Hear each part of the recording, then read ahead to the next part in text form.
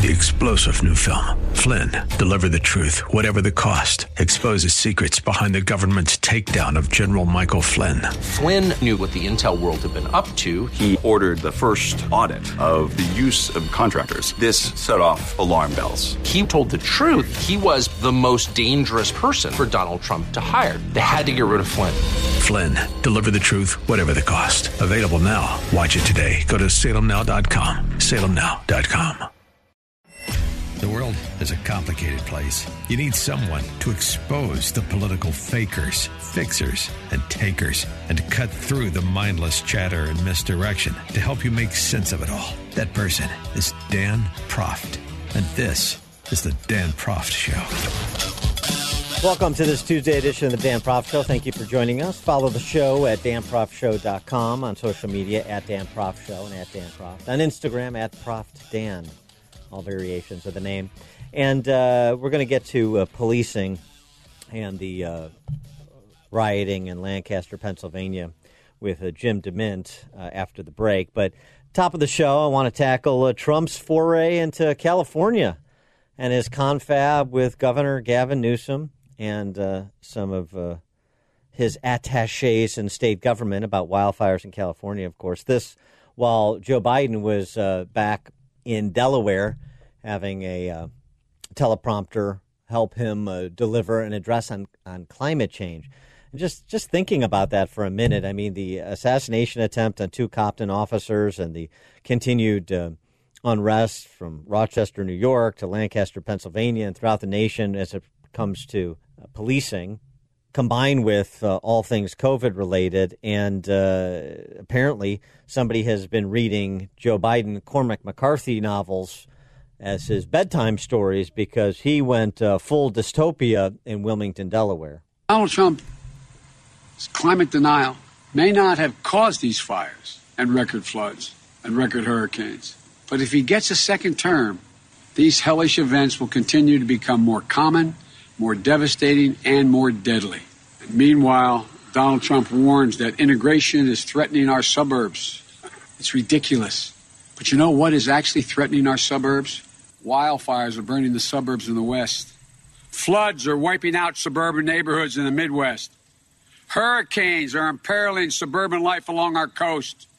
If we have 4 more years of Trump's climate denial, how many suburbs will be burned in wildfires? How many suburban neighborhoods will have been flooded out? How many suburbs will have been blown away in superstorms? If you give a climate arsonist 4 more years in the White House, why would anyone be surprised if we have more America ablaze? If you give a climate denier 4 more years in the White House, why would anyone be surprised when more of America is underwater? We need a president who respects science, who understands that the damage from climate change is already here. Unless we take urgent action, it will soon be more catastrophic. Wow. That's a whole lot of apocalyptic rhetoric there, isn't it? Well, and by the way, it's very consistent with his speech from the other week. It's a nice country you have there, the community you live in. You don't like the violence, do you? Well, you vote for Trump and your city's going to get burned down and looted. Oh, you like your suburban community. Well, you vote for Trump and it's going to be a conflagration because of climate change. Oh, you like that coastal city in which you live. Yeah, well, it's going to be Atlantis if you vote to reelect Trump. I love the politics of extortion and threat, which is, one and the same, of Joe Biden. I mean, your suburbs are going to be on fire. Your cities are going to be underwater. Remarkable stuff because it's all here. All right, well, let's continue to let them have their say. This was an exchange between President Trump and Gavin Newsom's Secretary of Natural Resources there in the state of California about the wildfires. If we ignore that science and sort of put our head in the sand and think it's all about vegetation management, we're not going to succeed together protecting Californians. Okay. It'll start getting cooler. You just watch. I wish science agreed with you. Well, I don't think science knows, actually. But actually, those who are in Forest Service, scientists, and in the land management business, they do know. They're pretty clear on it. Michael Schellenberger, 30-year environmental activist, writes for Forbes magazine. Forests that survive megafires prove good management trumps climate change. California's leading forest scientists say that fire suppression and the accumulation of wood fuel, not climate change, are what made California's fires more intense. Forest Service scientist Malcolm North telling Schellenberger, climate dries the wood and dries the fuels out and extends the fire season from 4 to 6 months to nearly year-round, but it's not the cause of the intensity of the fires. The cause of that is fire suppression and the existing debt of wood fuel. This is consistent with a report that was published in February of this year, that was published in Natural Sustainability, arguing that California needs to burn 20 million acres of forest in order to restore forest health. 20 million acres of forest. By comparison, to give you an order of magnitude, from 1999 to 2017, an average of 13,000 acres of California were subjected to controlled burns each year. So over that, round numbers, 20-year period, that's about 260,000 acres. In February, this study, 20 million acres is what needs to be burned in a controlled fashion in order to restore forest health. And then there's the discussion of why this isn't being done, and it's the philosophy change of controlled burn to trying to suppress all fires. It's bureaucracy and federal and state regulations. It's federal and state agencies that are similarly tasked to land management issues, not coordinating particularly well. And all those are relevant. But it is worth noting, too, just in terms of Trump going to California, despite the political bent, and in stark contrast to Joe Biden, who's talking about climate change and ascribing his pet theory about things like California wildfires to the limited audience in Wilmington, Delaware. And that was recognized by Governor Gavin Newsom, who, to his credit, at least he says things that are true from time to time, as he recognized President Trump for the federal support to California during the height of the COVID-19 outbreak, in terms of federal resources being scrambled for the state of California. The same thing here with the wildfires. I mean, it's a low bar when you're talking about the likes of Andrew Cuomo and Phil Murphy when it comes to fair weather fans of the federal response. Gavin Newsom on Trump's response to his pleas for federal help with respect to the wildfires. I want to thank you and acknowledge the work that you've done to be immediate in terms of your response to our FMAG request 14. We were just talking, Mark Gilladucci is the head of the Office of Emergency Service. This may be a record that the states received in the FMAG support, as well as the major disaster declaration, which you referenced on August 22nd, which was profoundly significant, not only to help us support our mutual aid system, but also individuals that are in desperate need of support. And on climate change, since this is a huge bet that Democrats are making to offer such a comprehensive, frankly, utopian, zero emissions plan as Biden has put forward on climate change as the cause for all of the ills in the world not induced by President Trump and COVID, although Joe Biden said, he's not necessarily the cause of the wildfires, but he's also not necessarily the cause. He may not have caused them. He may, he's open-minded on the topic, but a more sober analysis from Nick Gillespie along with Ronald Bailey over at Reason magazine.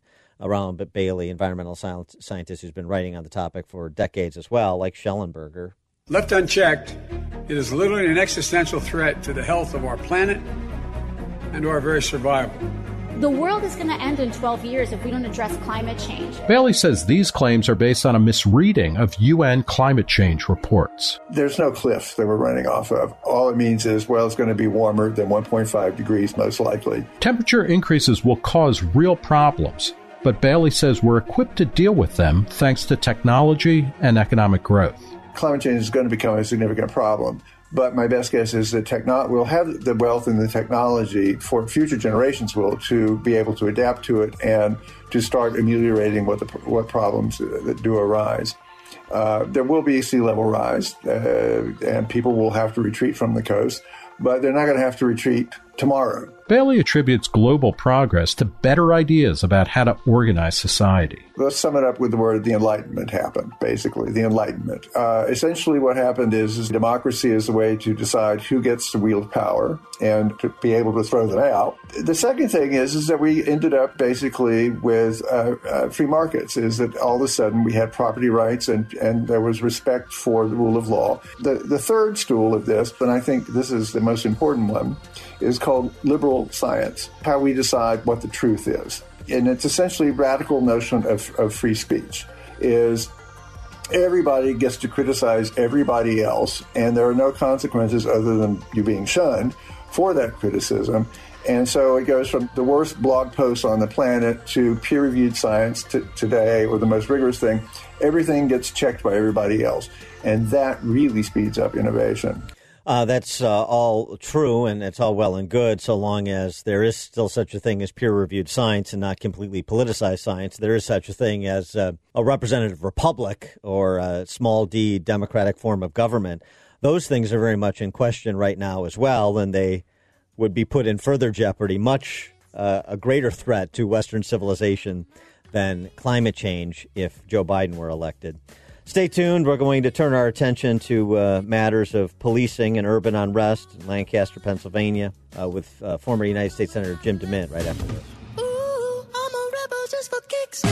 I've been feeling it since 1966 now. Never had your fill, but feel it still. Exposing political fakers, fixers, and takers. He's Dan Proft, and this is the Dan Proft Show.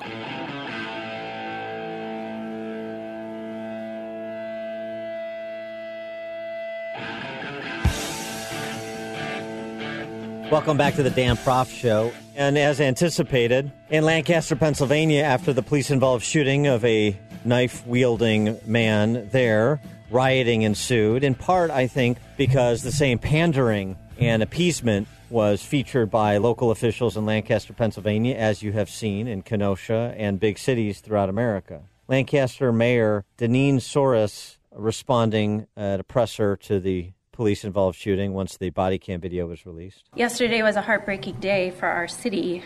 My heart breaks for Ricardo Munez's family and the devastation it brought our community. A life was lost and lives were forever changed, including the officer involved.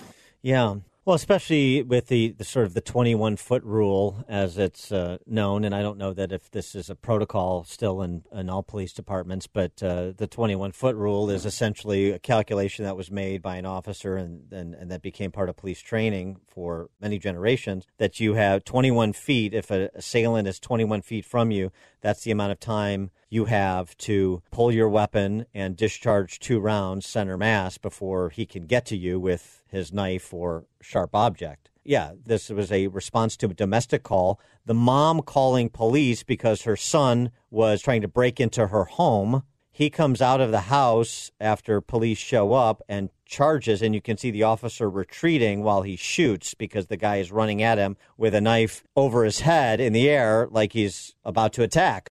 So the point, though, is why is it that we can't have public officials, be they elected like mayors or appointed like police chiefs, say what we know to be true? Look, I'm sorry anybody loses their life, but however, if I was the mayor of Lancaster, Pennsylvania, look, we had this situation. Police, I would just say what we know to be true. The police respond to a domestic call. The call was that this young man was trying to break into his mom's home. Maybe there are mental health issues with him. I don't know. But what I do know from the body cam video is when police arrived, this young man comes out of the door, charges at the police officer with a knife, and he protects his life by shooting the assailant. It's real simple in this world. You comply with police officers and everybody goes home. You got a beef with the police officer, you adjudicate it in a court of law. That's why we have courts of law. Period. The end. Why is there no mayor in this country that seems able to utter those words and just provide the facts of a particular incident rather than all the emotional sophistry that we're treated to, which is just pandering to the mob? And you know what it does when you pander to the mob? It incites the mob. And that's exactly what Lancaster has experienced over the last 2 nights, haven't they? So I got to play this. Kevin Wharton Price, Africa Town Coalition in L.A. He's a leftist activist. This is the video he posted on his Facebook page in response to the shooting of those two Compton cops. A unknown assailant walked up and busted a cap on both of them, shot them in the head. What are we supposed to do, y'all? We're supposed to celebrate today because the oppressor has been slain. So if this is a start of retribution, then I think this is a very good start. Kevin Wharton Price is somebody that has been treated as a community leader by the mayor of Los Angeles, Eric Garcetti. He's consulted with Kevin Wharton Price, who's advocating for the assassination of police officers. And this is not isolated. You had signage in Seattle at police protests that people who kill cops are my heroes. That's the culture right now. For more on this, we're pleased to be joined by Jim DeMint, former U.S. Senator, former president of Heritage Foundation, chairman of the Conservative Partnership Institute. Jim, thanks for joining us again. Appreciate it. Dan, thanks for having me, and thank you for your introduction here. I mean, what you said about what needs to happen in this country is exactly right. Well, you penned a piece that I saw over at Daily Caller. A big blue lie is what has fueled a summer of riots. What is that big blue lie? Well, it's the lie that the Democrats care about these poor people in these very difficult communities, that they care about the children that are trapped in these failing schools, that they care about the economic interest of these people that they put in these terrible public housing, and they will not support alternatives. They just lie about caring. What they want is what they're getting chaos. They want to create this sense that America is just in complete disarray, so that they can have a political change. But over 95% of police shootings, Dan, happen when someone attacks a police officer with a weapon. And, of course, in the middle of all this, there are mistakes, that someone pulls a cell phone in the dark after running from police, and police think it might be a gun. But after being attacked so many times and being in so much danger, they have a right and a responsibility to respond. And like you said, if we have an encounter with police, if we do what they say, the chances of something bad happening are almost zero. But what we see is people attacking police, folks who have taken a lot of drugs, hard to control, resist arrest, go for a weapon, and for Democrat leaders to take the side of these people against police is just encouraging more and more of this chaos around the country. It's completely irresponsible, but it is a big blue lie that Democrats and the left care about poor people, black people, and other people who are really just not getting a fair shake in our country. Yeah, it seems to me, I know everybody's focused on November 3rd, understandably, but this is going to continue regardless of who wins the presidency. And so there's this opportunity in states, particularly cities that have been big cities that have been dominated by Democrats for 50 years, for 100 years, like Chicago. It seems to me this is an opportunity for a building exercise for the Republican Party. Build off what Trump has done to make overtures to be present in the black community and Latino communities, to really try to bring more minority support to him and to the Republican Party, and reconstitute Republican Party organizations in urban centers around this country to not only compete for those mayoralties, but to do a better job competing in the blue states or the purple states in which those cities are located, and really flip the script on those cities and what their future could be if you reinstitute the rule of law. You're right, Dan. This is a real opportunity for Republicans. Trump has done more for working class Americans, for black Americans. He promotes school choice that's primarily going to help the poor and minorities. He's pushed and passed opportunity zones, which are getting more investment in these areas that have just been stuck in poverty for years. But I think one exception to what you said, a lot of this violence is going to stop if Joe Biden wins the election. Just like when Obama and Biden were in, the left did not have to create these kind of chaotic situations in order to have political change. A lot of this now was set up and ready to go, and they were just looking for something to light the fuse to make it look like Trump has caused this, which is completely illogical and ridiculous, that he has caused police shootings in Democrat-controlled areas that he had nothing to do with. But yet they're saying he is the one who is doing this. So a lot of this is for political purposes. It will go away. I don't know that the Chicago shootings will go away because they've been going on for years. But I can tell you, if Trump is reelected, he's going to continue to try to do something about it, because I've never seen anyone more committed to keeping his promises. He really does care about these poor black children stuck in failing schools, because I've heard him talk about it in private. And so folks may not like his style, Dan, but there is no one like him who is trying to do more to create real change than Donald Trump right now. He is Jim DeMint, former U.S. Senator, president of Heritage Foundation, and now chairman of the Conservative Partnership Institute. Senator DeMint, always a pleasure. Thanks for joining us. Thanks, Dan. I'm nationwide.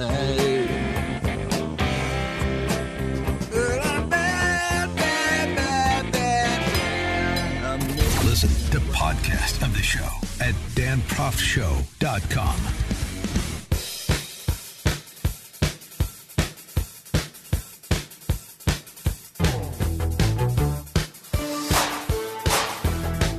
Welcome back to the show, and the rule of law is not a topic just limited to street violence.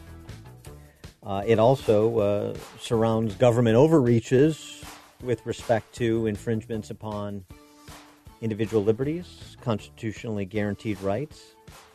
This case out of Pennsylvania on Monday, federal Judge William Stickman, siding with plaintiffs who litigated the governor there, Governor Wolf's shutdown orders, ruling them unconstitutional, did Judge Stickman. And the opinion is noteworthy. The liberties protected by the Constitution are not fair weather freedoms in place when times are good, but able to be cast aside in times of trouble. There's no question that this country has faced and will face emergencies of every sort. But the solution to a national crisis can never be permitted to supersede the commitment to individual liberty that stands as the foundation of the American experiment. The Constitution cannot accept the concept of a new normal, quote unquote, where the basic liberties of the people can be subordinated to open-ended emergency mitigation measures. Rather, the Constitution sets certain lines that may not be crossed even in an emergency. Actions taken by defendants cross those lines. It's the duty of the court to declare those actions unconstitutional. Boy, reasserting the notion of constitutional restraints on government at any level is novel in these times. And we see that rule of law under assault on the streets. We see it under assault by governors acting without their legislatures, much less in contravention to the Constitution, as the case in Pennsylvania was so decided. And we also see it with respect to elections, like the one we're having on November 3rd, which brings us to our next guest, C. Boyden Gray, who's counsel to Vice President George Herbert Walker Bush from 1981 to 1989, and President Bush's White House counsel, 89 to 93. He was U.S. Ambassador to the European Union and a special envoy for European and Eurasia affairs during the George W. Bush administration. And he's a veteran of the 2000 election controversy. C. Boyden Gray, thanks for joining us. Appreciate it. My pleasure. And you penned a piece for The Hill, building off your experience in 2000 and calling into question the push for universal mail-in voting as a matter of the rule of law when it comes to the administration of our elections. Correct. I did do that, yes. And what is the legal concern that you have for this push? Well, to start with, the problem can be explained or understood better by understanding the distinction between absentee ballots and these mass mail-in ballots.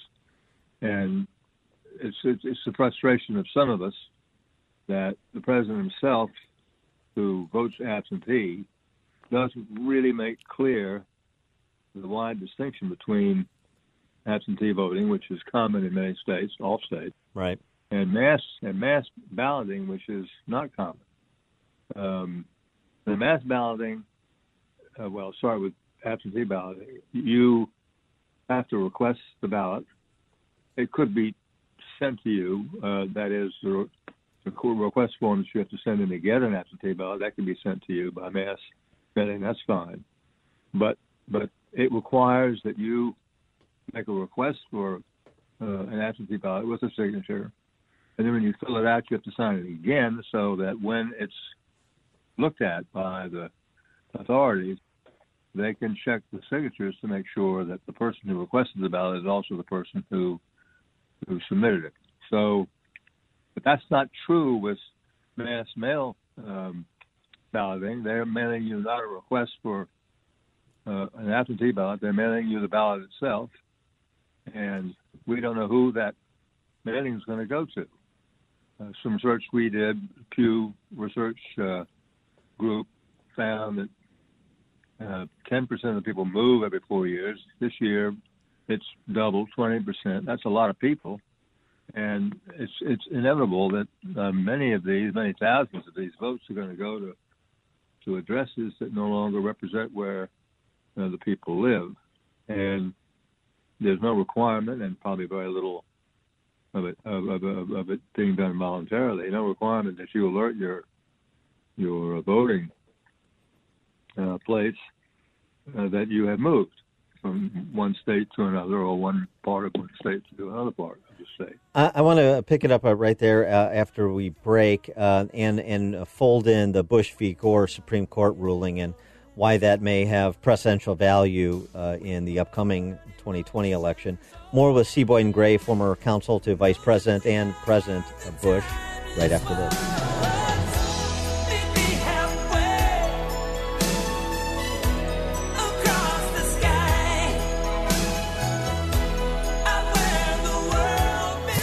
Listen, the more you'll know.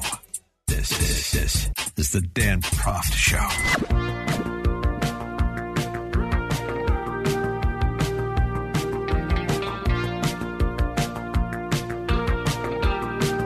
Welcome back to the show. We're speaking with C. Boyden Gray. He was the former counsel to Vice President George Herbert Walker Bush and then President Bush's White House counsel, 89 to 93. Former U.S. ambassador to the European Union and special envoy for European and Eurasia affairs during the George W. Bush administration as well. Before the break, we were discussing the distinction between the customary absentee ballot processes in states versus this push for universal mail-in voting, where you're having election officials preemptively mass mail the electorate, the distinction there. And in your piece in The Hill, you note the Supreme Court's decision in Bush v. Gore from 2000 may be particularly salient here because of exactly this indiscriminate preemptory mailing being done by election authorities, that it raises a constitutional issue. What is that constitutional issue? Well, that constitutional issue is that some votes may be invalid. A great many may be invalid, which dilutes the vote of the people who voted in accordance with the state's procedures. And with the capacity of the state officials to make sure that the person voting is the person who requested the ballot, when you have a situation where anybody can fill a form out and send it in and is not a valid voter, that voter, by definition, dilutes a real voter's vote, skews the equality of voting within a state, and violates the Equal Protection Clause almost by definition.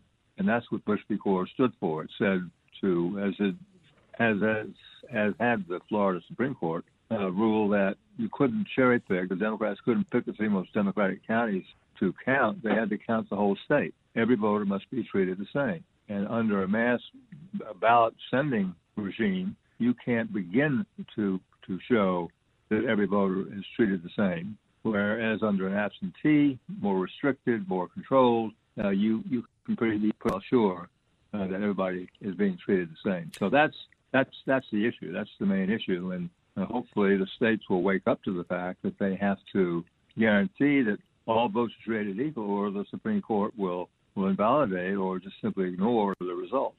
Well, and you reference these real-world examples that are actually still in real time with the redo going on in Paterson, New Jersey. But the universal mail-in voting, that the Paterson, New Jersey municipal election, the New York State primary election, these are examples where some of the problems being predicted for the November 3rd election actually did occur. So this is not just an abstraction. These problems are manifesting themselves in the real world. It seems to me they're unavoidable. And I mean, if you don't take steps to clear it up, you're going to have that problem, and you're going to have state electoral slates perhaps thrown out altogether, and you may not have an electoral vote majority on December 14th, which is the deadline. So then you get thrown into the joint session of Congress, and you have a real mess. This can all be cleared up if it's made clear that the mass mail-in is directed to provide voters with the opportunity to request formally an absentee ballot, and to make sure that and then may require some state law changes, that there is time to count these absentee ballots, which are going to balloon because of COVID, people not wanting to get out and vote, that there's time to count those ballots before election night is over. And that's a very important piece of all this. Right. And so the real issue is not the post office issue that the Democrats have tried to make so much of an issue of. It's an election authority issue, and counting as well as verifying who you're counting seems to be the issues. And of course, then you have the various deadlines for when ballots must be postmarked or received in the various states. Right. Exactly. You've described it pretty well. So is there anything that could be done by states, particularly those states that maybe have longer post-election timelines for returning your completed ballot, that would expedite understanding what the results in a particular locality, thus a particular state, are, and so you may get closer to determination faster if it turns out to be a close race, as many anticipate? Well, in a couple of states, governors are trying to allow counting of ballots that were postmarked after the election, which I think is not constitutional. Mm-hmm. And you also have in Pennsylvania, for example, the Republican legislature, trying to loosen the rules for counting absentee ballots and advance the date. Right now, the law prohibits counting until the polls are closed, and they want to open it up so that you can start counting a week or so in advance. To make sure you have a number that you can announce that night. And the Democratic governor is threatening to veto the bill. And the U.S. Constitution gives the legislature the authority to set the rules. And the governor is not supposed to have any role, so far as I can see or anybody else can see. It hasn't been litigated, but the governor is not supposed to be in the mix. It's the state legislature that has the power. So that kind of issue can come up if the governor successfully vetoes or is thought to be successful in vetoing the Pennsylvania legislation. We could have no result out of Pennsylvania for days and days and days. And how concerned are you about some of the more dystopian scenarios that have been war-gamed playing themselves out with respect to the election results? Some you've described, but I mean, even taking it further down the road where neither side concedes, looking back at historical examples like Hayes v. Tilden, where it's thrown into Congress and you're horse trading on who the president's going to be, or you're trying to essentially politically extort one side for concessions in order to go with who appears to be the winner, those sorts of things. Well, it happened in Hayes v. Tilden, and I think it involved sort of a backroom deal that said to the South, you get Hayes, but you don't get Hayes. You don't get Tilden. You get Hayes, but you can move forward with Jim Crow. Right. And so it was a very, very important occasion. But it happened then. Something similar happened in 1800. I mean, it's not new. And of course, it happened Bush v. Gore. We didn't know who was president until mid-December. So these things have happened, and no one really can predict how it's going to play out, when the courts will decide this Pennsylvania issue about the governor versus the legislature. The Supreme Court would have to resolve that probably early enough for the state to react. But we've only got 2 months, so it's very tense, and it's very important what happens over the next 30 days.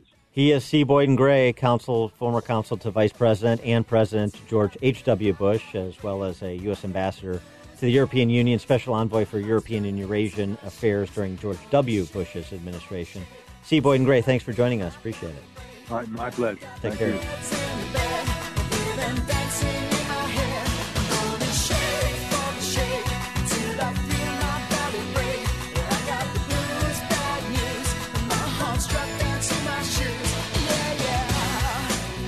You're listening to The Dan Proft Show on the Salem Radio Network.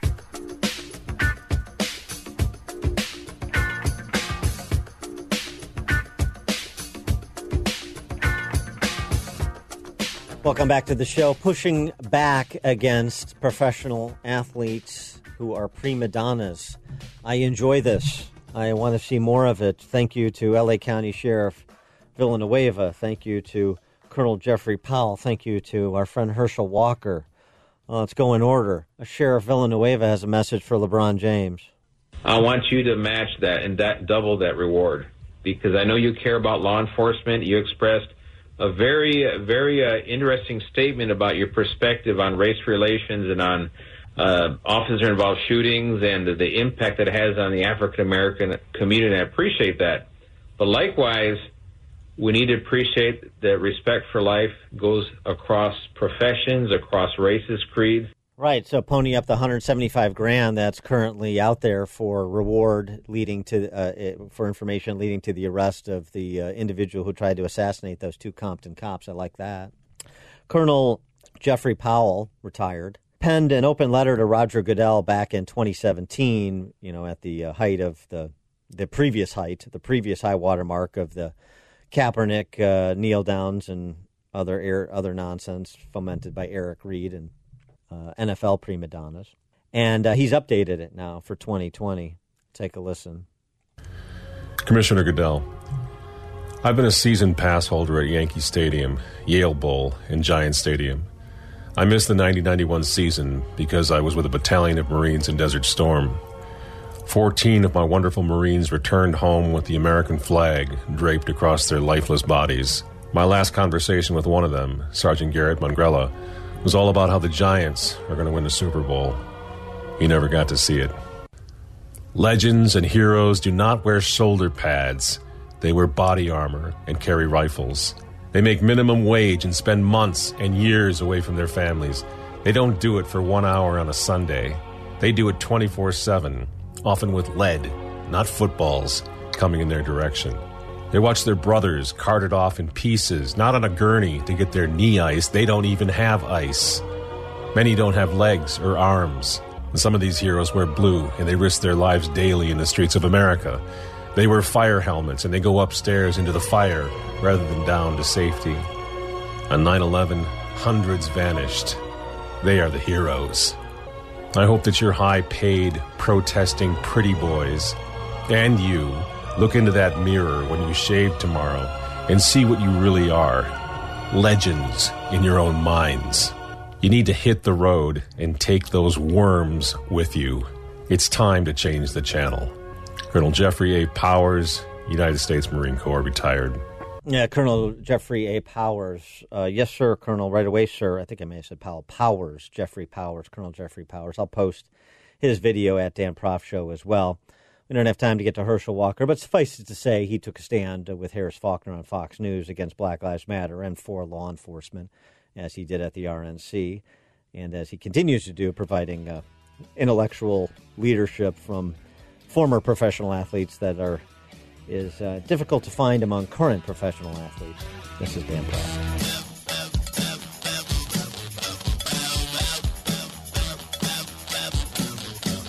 This is the Dan Proft Show.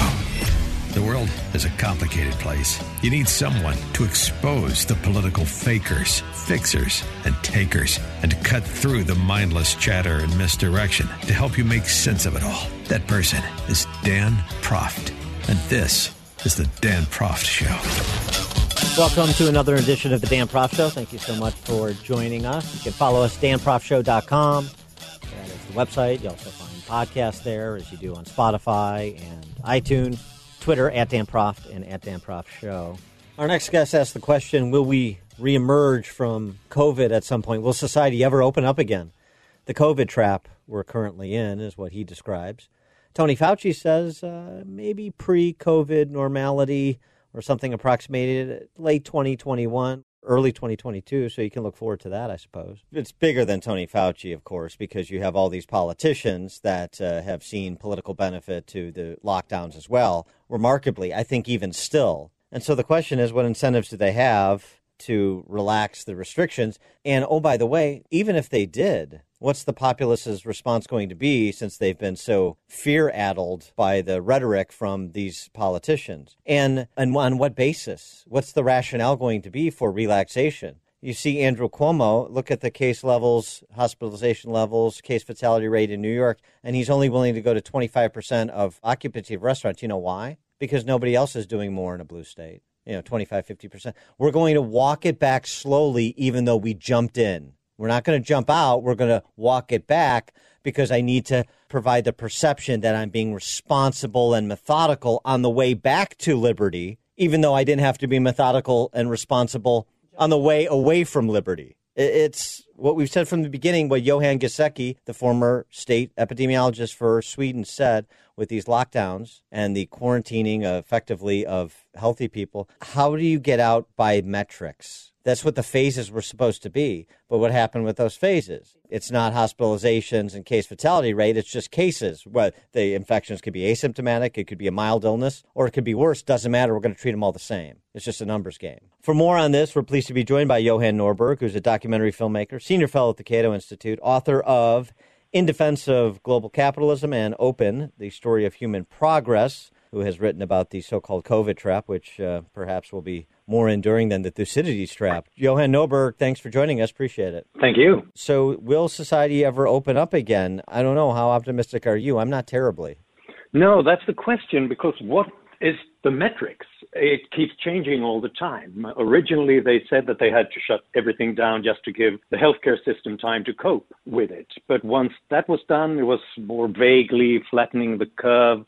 But when that's done, it seems like the whole point is that we should just avoid cases and deaths entirely. But what the Swedish strategy was always about was a recognition of the fact that we cannot avoid it completely. We can postpone it. We can delay cases and deaths by lockdowns. But then when you get out of it, you'll see the same thing happening again. And no one can stay down in lockdown forever or until we have a vaccine, because that would destroy the economy, the social fabric of society, the education system, mental health, and so on and so on. And that's exactly what we've seen in Western Europe, Sweden versus Spain, France, and other Western European countries where they have had outbreaks now. Israel is doing a second lockdown. We saw the same thing in July with certain states here. But then you're 6 weeks removed from it, as we are now with some of those states that saw spikes in July. And you start to say, well, maybe Sweden did have it right all the time with their light touch when it came to these mandates that are sort of ascientific and particularly draconian.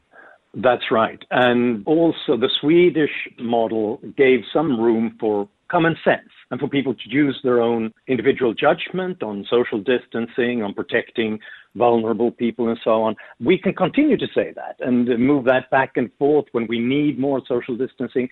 But if you choose this repressive lockdown, it's either you go back in total or you just leave it be. But with the metrics they have that we should keep COVID-19 suppressed, then they will have to go back into lockdowns again and delay it perhaps a little bit further, but with even more damage to society and to our kids and families. So I think it's a very dangerous strategy. Interesting, though, this journal piece about where we stand with the job situation in America. 6.6 million job openings in July, about as many as we had in December of last year. Also in the retail sector, despite a lot of brick and mortar store bankruptcies, you have retailers, online retailers, warehouses, home improvement stores like Home Depot that have been on a hiring binge. So retail workers' wages have actually risen at an annualized rate of 10% since February, but we still have about 2.5 unemployed workers for each job opening. That's the same ratio we had in January of 14, 5 years after the Great Recession of 08-09. So it is a curious thing. Despite these major cities in America being more or less offline, you really do have a bounce back when at least as it pertains to employment. Yeah, and I think you should have, because there's lots of pent-up demand. People have been saving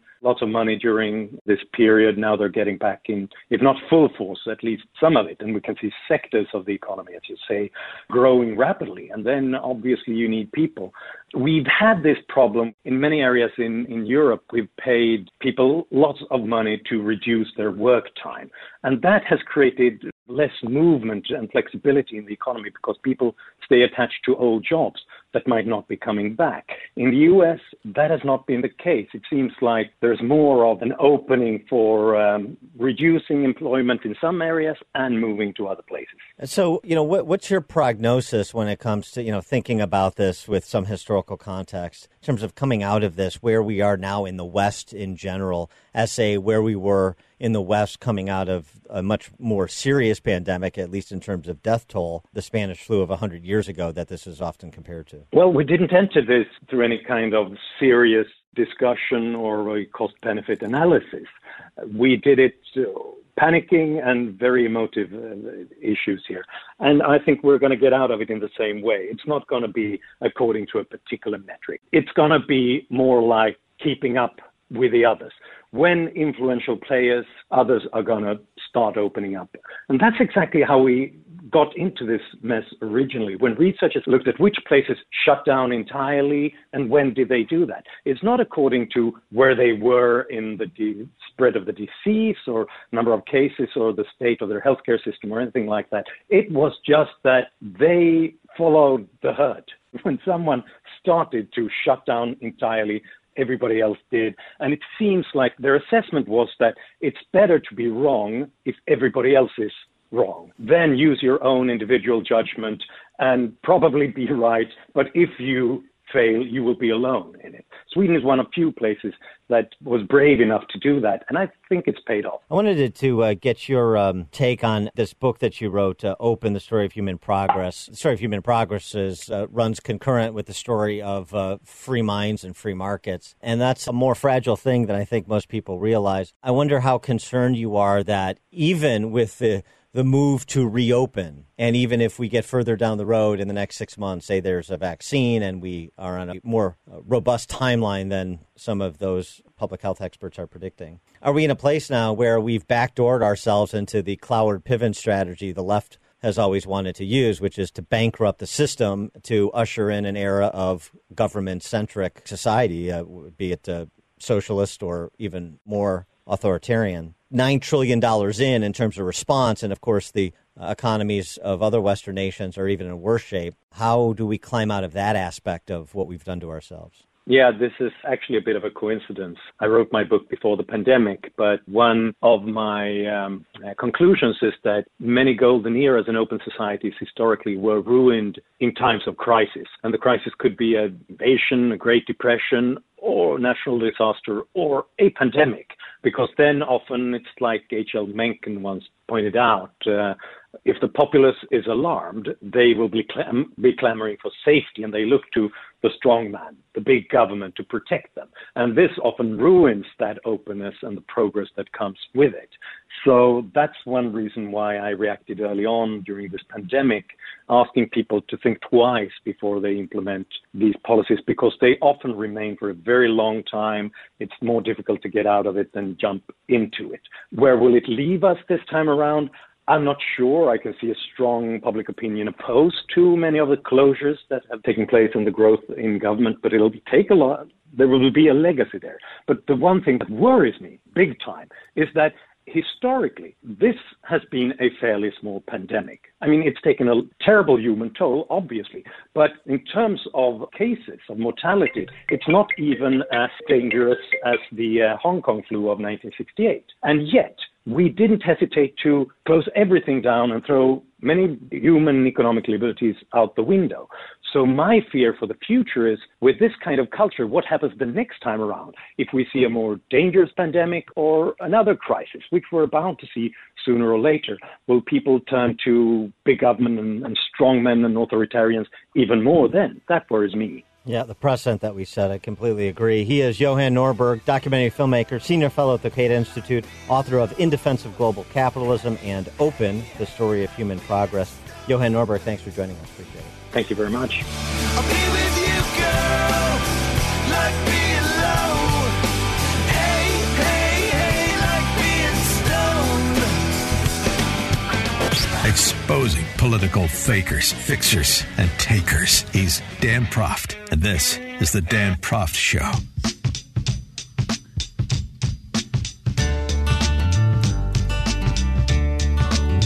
Welcome back to the show, and turning our attention back to electoral politics. President Trump spoke to Fox and Friends this morning about a range of topics, including the Woodward bombshell, alleged bombshell, that came after the Atlantic bombshell that turned out to be a dud after 21 refutations of President Trump allegedly denigrating American war dead on foreign soil. So that didn't work. So now they're on to the Bob Woodward book. Unfortunately, in this case, I think the president made a judgment call by agreeing to 18 hours worth of interviews with Bob Woodward, at which point Bob Woodward, per his 60 Minutes interview, concluded, and it's memorialized in his book now, nicely timed for, 7 weeks out from the election, that President Trump is not the right man for the job. Bob Woodward talking to Scott Pelley. I say the president is the wrong man for the job. But you're known as the reporter who doesn't put his thumb on the scale.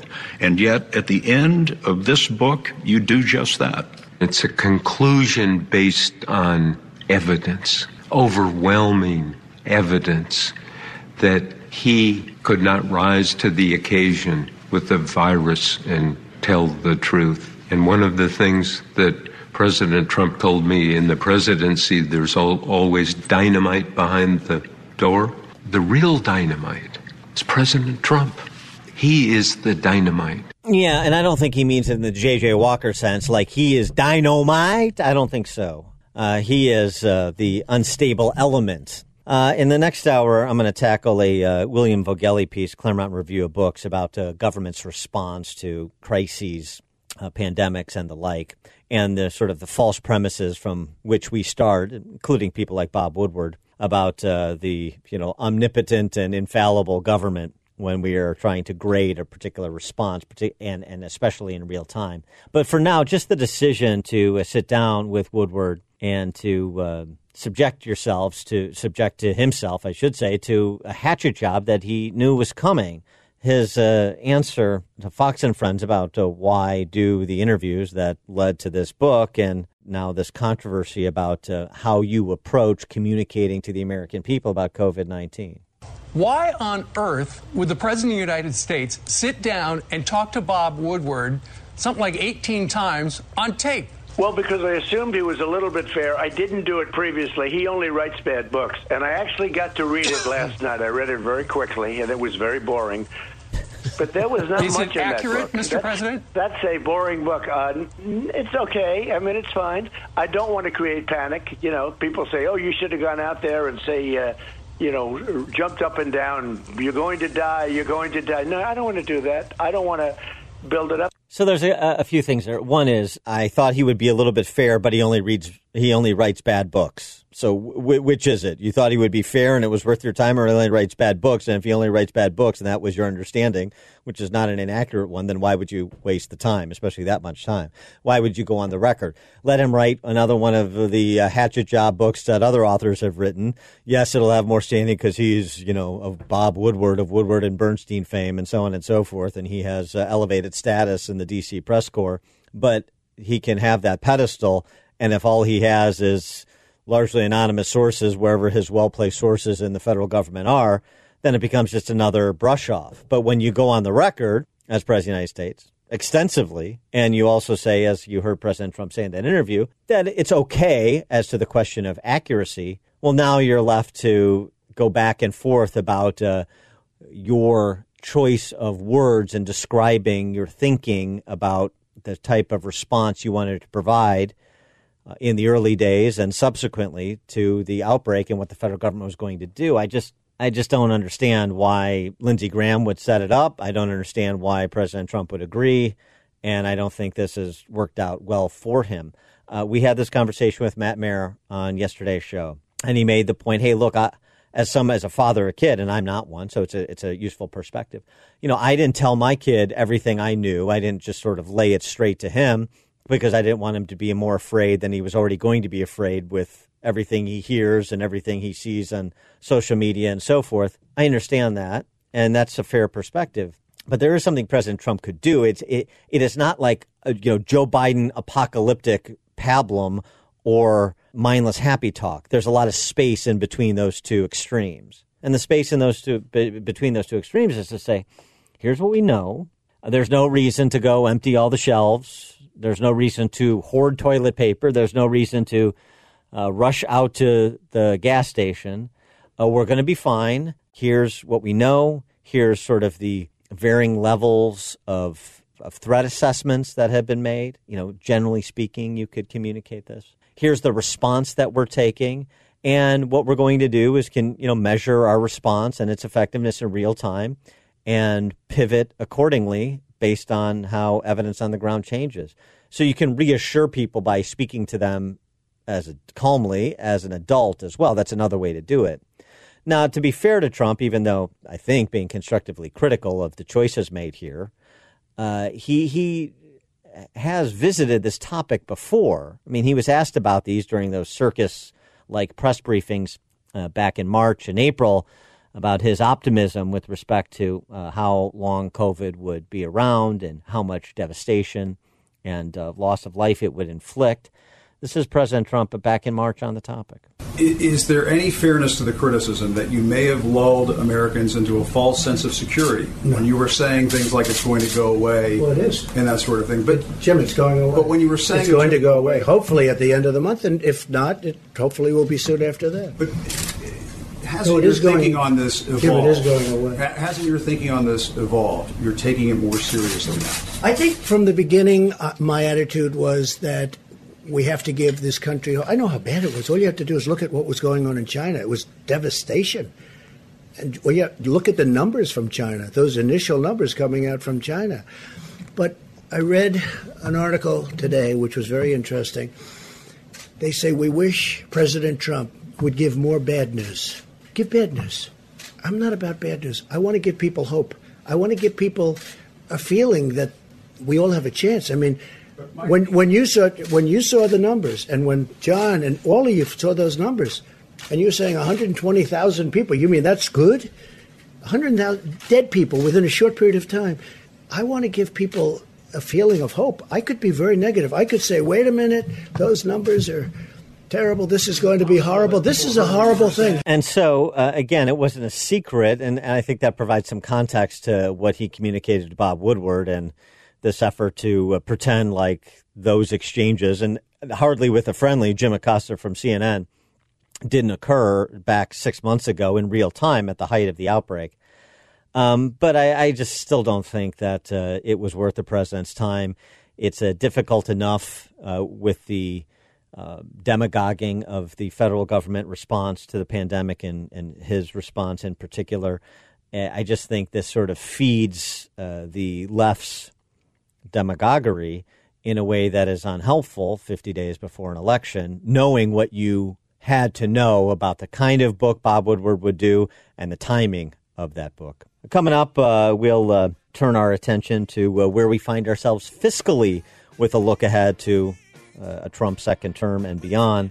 That we'll do with James Capretta, a contributor to Real Clear Policy, and the Milton Friedman Chair at the American Enterprise Institute right after this.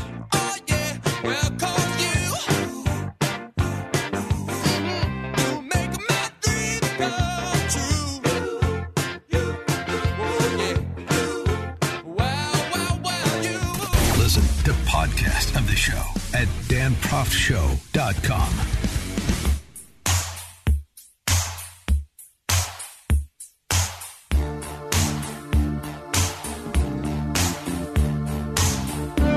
Welcome back to the Dan Proft Show. Net zero is Joe Biden's plan for the energy sector, right? Net zero carbon goal by 2050. You know, all those coal miners are going to have to learn to code, as Joe Biden said. And he went on a bit of a spending spree, although price tags weren't attached to all of his proposals during his climate change speech from Wilmington, Delaware. The Obama-Biden administration rescued the auto industry and helped them retool.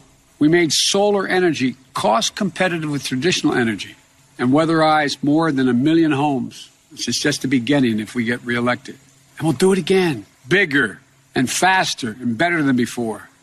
We'll also build 1.5 million new energy-efficient homes and public housing units that will benefit our communities and 3 times over by eliminating the affordable housing crisis, by increasing energy efficiency and by reducing the racial wealth gap linked to home ownership. Yeah, well, that's sounds nice. I don't know, the energy-efficient homes, some estimates are that they're about 40% more cost per square foot than your customary home. In addition to that, the Obama-Biden administration Energy Secretary Ernest Moniz admitted this week at a utility conference that California's solar and battery ambitions of going from 30% of the state's electricity to 60% by 2030 are a pie in the sky, and that natural gas will be necessary for some time to ensure reliable power in California, something they don't have currently, as PG&E cut off power this week to 172,000 customers in Northern California because of the smoke associated with the fires that is reducing the delivery of energy from solar to Californians. So thinking about the Green New Deal, which is what Biden is talking about in general terms here, or certainly that's the umbrella under which those proposals reside, what the price tag on that may be, boy, it certainly is something to contemplate when trying to assess the country's fiscal future, which is what James Capretta does in a recent piece at Real Clear Policy, realclearpolicy.com. James Capretta is the Milton Friedman Chair at the American Enterprise Institute, and he joins us now. James, thanks for joining us. Appreciate it. You're welcome. Thanks for having me. So, I mean, we start with the CBO 10-year forecast that was released last week, but as you point out in your piece, one of the things that 10-year forecast, which is pretty daunting, it doesn't even contemplate, is all of the new spending that politicians want to do, particularly when you're talking about big-ticket items like, I don't know, $30 or $40 trillion Green New Deal program. Right. I mean, obviously, we've gotten into a situation where both parties are a little bit bidding against each other to outdo each other in terms of the big programs they're going to promise and the generosity of them and the expense of them. And, I'd say that the situation is very, very bad over the next 10 years under current law. The assumptions there are probably even worse, that some of the spending that's assumed for defense and non-defense appropriated accounts probably is below what actually will occur given the world situation and a lot of concern about underinvestment in certain public health preparedness activities.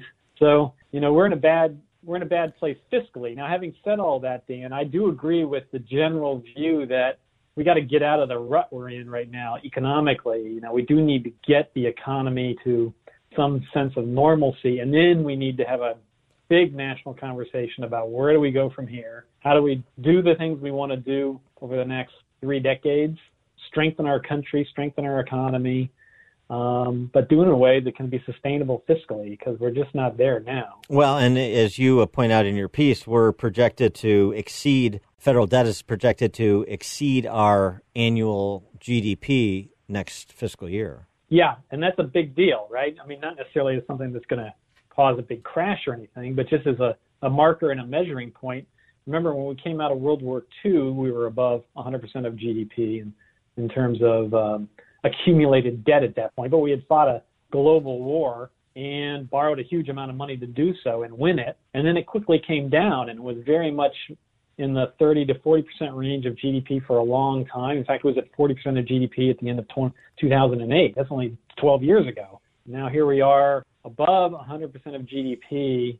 We're not really fighting a global war anymore. We're fighting a pandemic that's costly, but that's not the same thing. And we shouldn't be in this position. There have been multiple opportunities for our political leaders from both parties, I would say, to move in a better direction, and both parties have declined to do so. When we come back, I want to tackle something that's not included in those rather dreary numbers, and those are unfunded liabilities associated with entitlement programs. That has to be contemplated, too.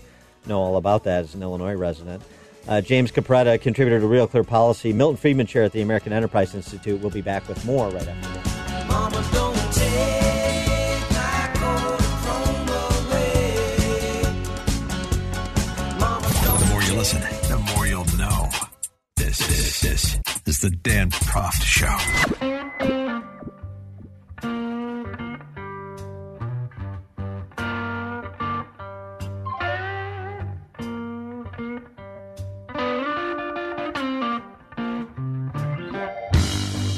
Welcome back to the show. We're speaking with James Capretta. He's a contributor at Real Clear Policy, and he holds the Milton Friedman Chair, the coveted Milton Friedman Chair, I would say, at the American Enterprise Institute. I only have Milton Friedman socks. I don't have the chair. James Capretta, thanks for joining us. Before the break, we were talking about the CBO projections for the next 10 years. You know, that you're one of these boring green eye shades guys that we pretend we care about what you have to say about the looming fiscal crisis, and then we just want to go spend, and have fun and not listen to what James Capretta has to say about the reckoning that is ultimately going to come. But even when we were just discussing the idea that our debt, federal debt, will exceed annualized GDP next year, that doesn't include the unfunded liabilities and entitlement programs. And you started to tackle that in your piece at realclearpolicy.com, that, we have to rethink the obligations these entitlement programs are throwing off on a daily basis and then an annualized basis. If we want to do anything even resembling maintaining the compact between our ancestors and our progeny, other than configuring that contract to be you inherit debt only and no benefits. So what are the conversations that have to happen about entitlement programs on a go-forward basis once we do start to grow our way out of the pandemic shutdowns? It is a very difficult conversation, but it's totally necessary. You're spot on in how you describe what we need to do. I mean, we don't really need to renegotiate every aspect of our social contract. Social Security is going to remain the way it looks now. It's going to stay that way, even if we reform it. Same with Medicare, same with Medicaid. Those are the big three programs. But we do need to make some adjustments to them so that their costs can be sustained and affordable, so that the next generation can have that safety net for themselves as well. That social program needs to be there for them. And right now we're just on track because of the population aging and healthcare cost inflation. Between the three of those programs, we're really going to end up spending all of our resources on just those three things and nothing else, and that's not really sustainable. So we need to make some modest adjustments to them, modest in the sense that they build over time, but just sort of like the Illinois situation. You mentioned that at the top. These are things with long fuses. You got to make adjustments now to affect how they spend out in 10 and 15 and 20 and 30 years. So you got to kind of get started. You need to sort of say, how do we renegotiate this so that it's a little more affordable? But let's put them in place now and phase it in very slowly. That's the deal. That's what you got to do. And it doesn't pay off big immediately, but it will pay off big over the long term. And we got to do this for folks who are behind us, the next generation of workers. Why don't we just have Jay Powell fire up the old printing press and print another $10 trillion or so? That's a great question. There's a lot of people on the left who are now saying that's the way out. And, they argue that, well, it's never been tried or this or that. You go back and look there are countries that have tried that, big countries. Italy's a big country. They have had both loose monetary and fiscal policy. They had a policy in the 1970s where they did monetize the debt. And it was very explicit. It didn't work. I wrote a piece about that a couple months ago at Real Clear Policy. And it led to massive dislocation in their economy, problems that they're still dealing with today. So the idea that somehow we can repeal the laws of macroeconomics and just print as much money as we want, spend as much money as we want, it's total folly, and it'll crash down upon us. What are your concerns or maybe even suggestions in terms of how we unwind all the money that was printed even before the pandemic during a decade of quantitative easing and then a double down on since the pandemic? Well, I think what we got to do is get a growth agenda going. We got to realize that growth is going to come from a dynamic economy. So we have to embrace some fundamental things that people find uncomfortable, which is really what are necessary, though, to get us moving again. One of them being, frankly, free trade. That the idea you can close yourself off from the world and that productivity will improve is completely wrong. Competition is what drives productivity. It's what drives innovation. It's what drives better lives down the road. It's what leads to better companies producing better products and being able to compete in the world. So you need a pro-competition, pro-market policy, free trade being a very key component of it. and you need to get our fiscal house in order. Moderated change over those programs over the long term, so that investment capital, people, by the way, immigration, and everybody, all that comes with that, we want to be the destination point for people that want to build better lives for themselves, bigger, better companies, put their money to work so that it grows and compounds over time. We want to be that big dynamic economy. And to do that, you got to have your fiscal house in order. You got to be open to competition and free trade. And you got to be kind of allow for the failure of companies and the creation of new ones. That's where we need to go. Ray Dalio, the billionaire hedge fund manager, Bridgewater Associates, said in a recent interview, institutional investor, that since there's no interest in doing the things that you say we need to do, and I agree with you with respect to restraint and fiscal responsibility, the government's going to have to sell bonds. We're going to have to sell a lot of bonds to the world, Dalio said. Americans will not have the capacity to buy all the bonds that will be sold. Dalio saying the most important thing to him is global diversification through country, asset class, and currency. Countries with strong balance sheets and income statements are attractive, especially if they're not in the crosshairs of the U.S.-China conflict. So can we bond our way out of some of this to underwrite the profligate spending that Dalio suggests will continue, and he may be right. Well, I think that's where we are at the moment, right? And he's sort of looking at the crystal ball and saying, that's where we're headed. Yeah, he's right that's the trend line. That's what CBO is projecting. They're going to say we're going to sell, $12 trillion or something of bonds over the next few years, and a lot more after that. And we've already sold, a huge amount over the last 2 years. So I think the trend line is that's where we're going. And be aware, as he indicates there, that a lot of these bonds are being bought up by basically foreign governments. Japan owns a lot of U.S. debt, so does the UK, and so does China. And so if we sell a lot more, we're going to be relying on a lot of foreign governments to buy our debt. He is James Capretta, contributor at RealClearPolicy.com, the Milton Friedman Chair at the American Enterprise Institute. James, thanks for joining us. Appreciate it. You're welcome. Thank you, Dan. Take care. How I wish you were here. We're just two lost souls swimming in a big You're listening to The Dan Proft Show on the same radio network.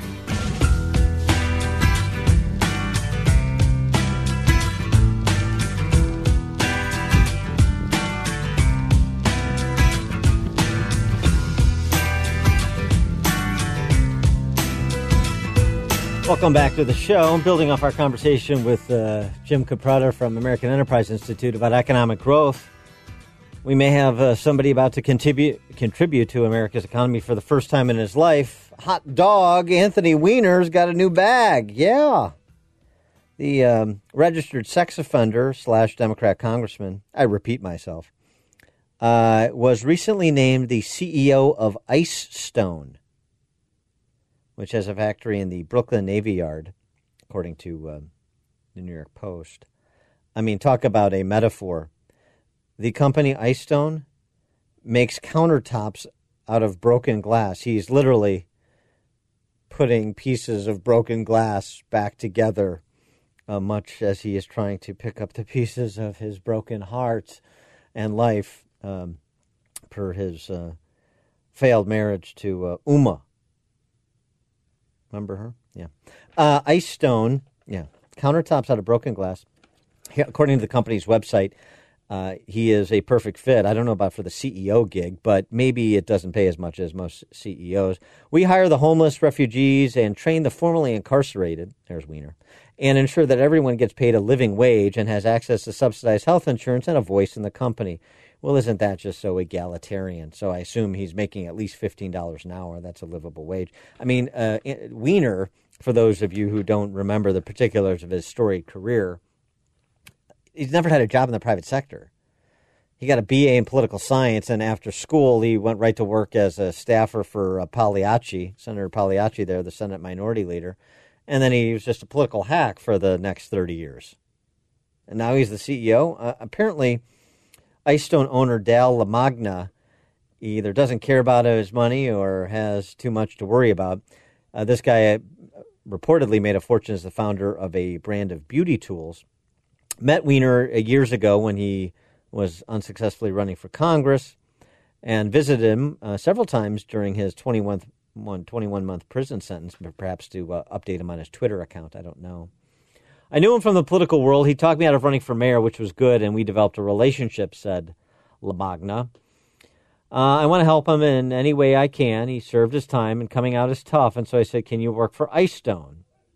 And he suggests that he's going to be a great CEO because of his experience in Congress, where he had a big staff. Hi-oh. And he managed 25 to 30 people. So that's a great proving ground for being bottom-line sensitive and profit-oriented. Okay. All right.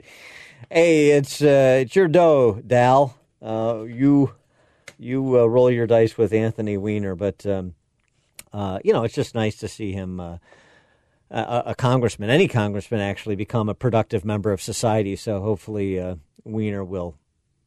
All right. I just can't make any more veiled Weiner jokes. I'm just over it. It just seems like 2 years ago at least, doesn't it? This is Dan Proft.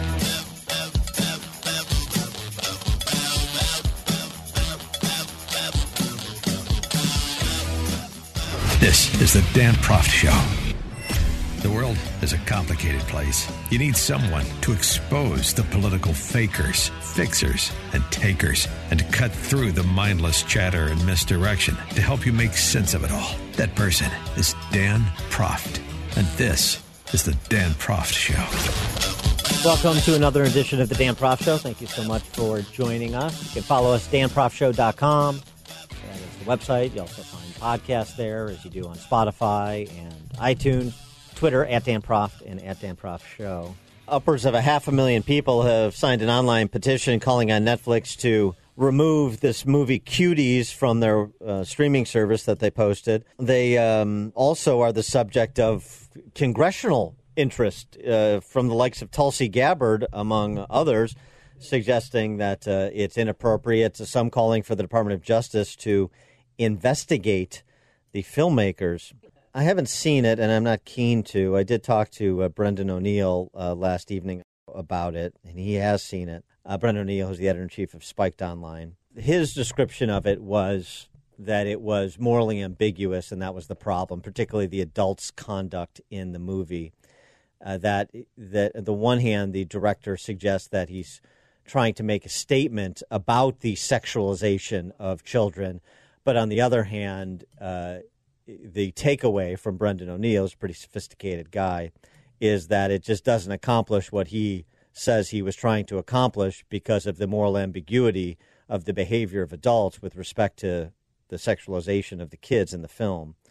But look, this is a long-running effort by the left to mainstream pedophilia.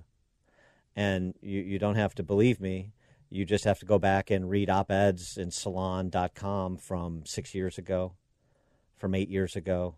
I'm a pedophile, but I'm not a monster. Do you remember that one? So this is just the latest iteration of it, and it's very confusing in these times because on the one hand, you have the Me Too movement, and you're talking about women of age who are suggested to not have agency because of the imbalance in a power relationship, a Hollywood producer and an aspiring actress, for example. They're not to have agency, so they were preyed upon even though they're of age. On the other hand, you're suggesting that young girls, or boys, but the point is the same, do have agency, and that just love is love, as the leftists want to say? Is it? And all barriers must come down. For more on the topic, we're pleased to be joined again by Andy Berger. She is the co-founder of Beulah's Place in Redmond, Oregon. She's the author of A Fragile Thread of Hope, One Survivor's Quest to Rescue, and she's the co-founder of Voices Against Trafficking. Andy Berger, thanks for joining us again. Appreciate it. Well, thanks for having me back. I really appreciate that. So give us your perspective on Cuties and what you would like to see or not see happen to the film. Well, personally, I would like to see that film taken off any streaming and destroyed. But in short of that, everything you said is correct.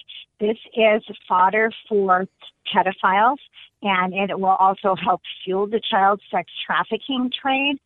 We know that at least 1 in 4 victims are trafficking are children. And honestly, if the director really wanted to make a statement, where is the proof? Where is the prior statement saying, hey, I believe we need to make a statement about the sexualization of young children? There's no history of activism or of participation in the fight, against exploitation. What I believe, my personal opinion, is it's a money grab. And, Netflix wants influence and money. They certainly have high-end consultants who you would think would know better than to put something like this out. I mean, these little girls, who are the parents that even allowed them to be in this movie? You said you think this will lead to more sex trafficking. Connect the dots for us. Why do you think that? Well, here's one aspect. First of all, if a child does watch that movie, which we know that the audience is not specifically children, it is for the adult audience. In my opinion, it's soft kiddie porn.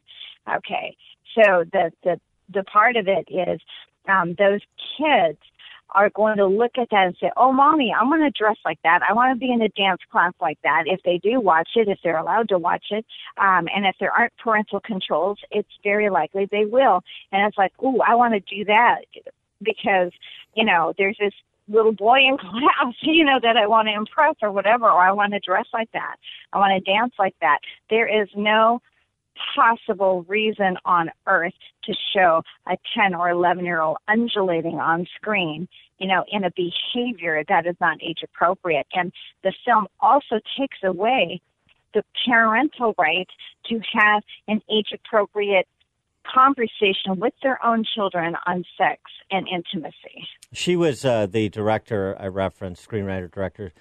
She said this about how she interacted with the children. She, quote, created a climate of trust between the children and myself. She stated, while working on the film, I explained to them everything I was doing and the research I had done before I wrote the story. I was also lucky that these girls' parents were also activists, so we were all on the same side. At their age, they've seen this kind of dance. Any child with a telephone can find these images on social media these days. And she said she also worked with a child psychologist during the filming, for the interests of protecting the kids. How do you react to those statements? Well, that very statement you just made, she garnered their trust. Okay, so these little girls are thinking, hey, we're going to be in a movie, we're going to be popular, we're going to be famous, whatever. So they are trusting that she is doing the best for their interest when it really is self-interest. Nobody makes a movie like that because they care about children. They make a movie like that for sensationalism, to desensitize our values about children.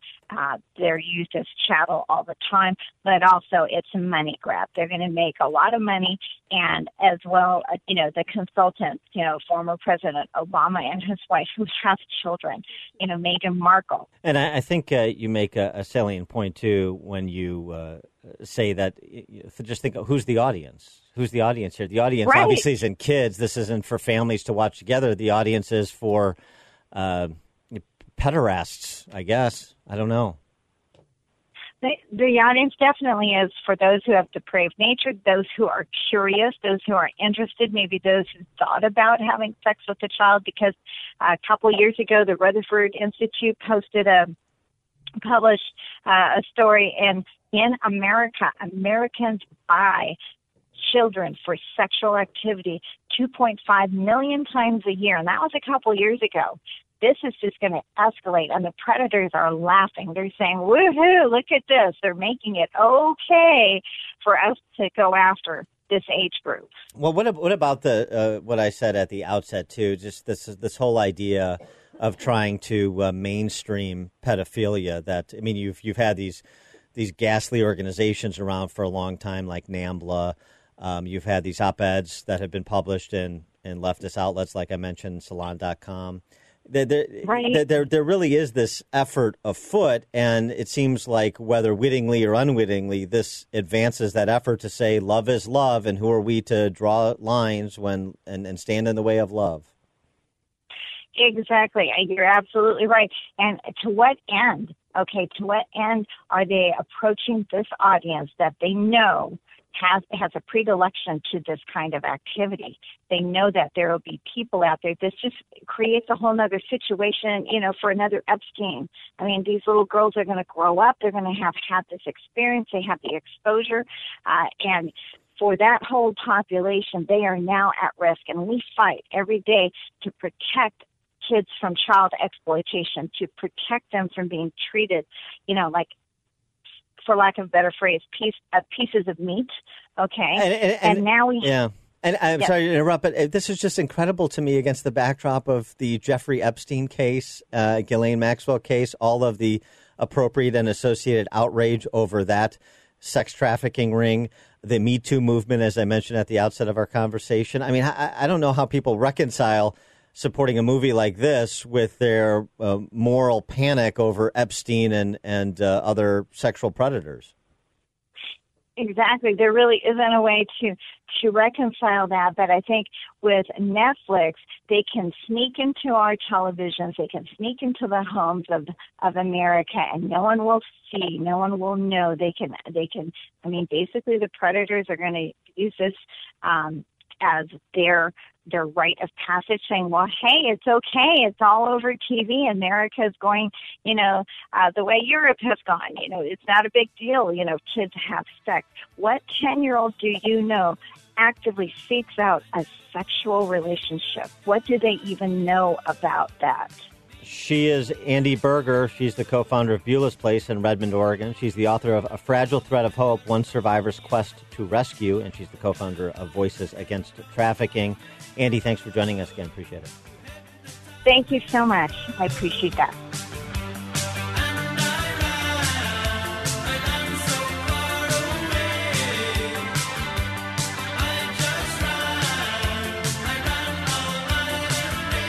Exposing political fakers, fixers, and takers. He's Dan Proft, and this is the Dan Proft Show.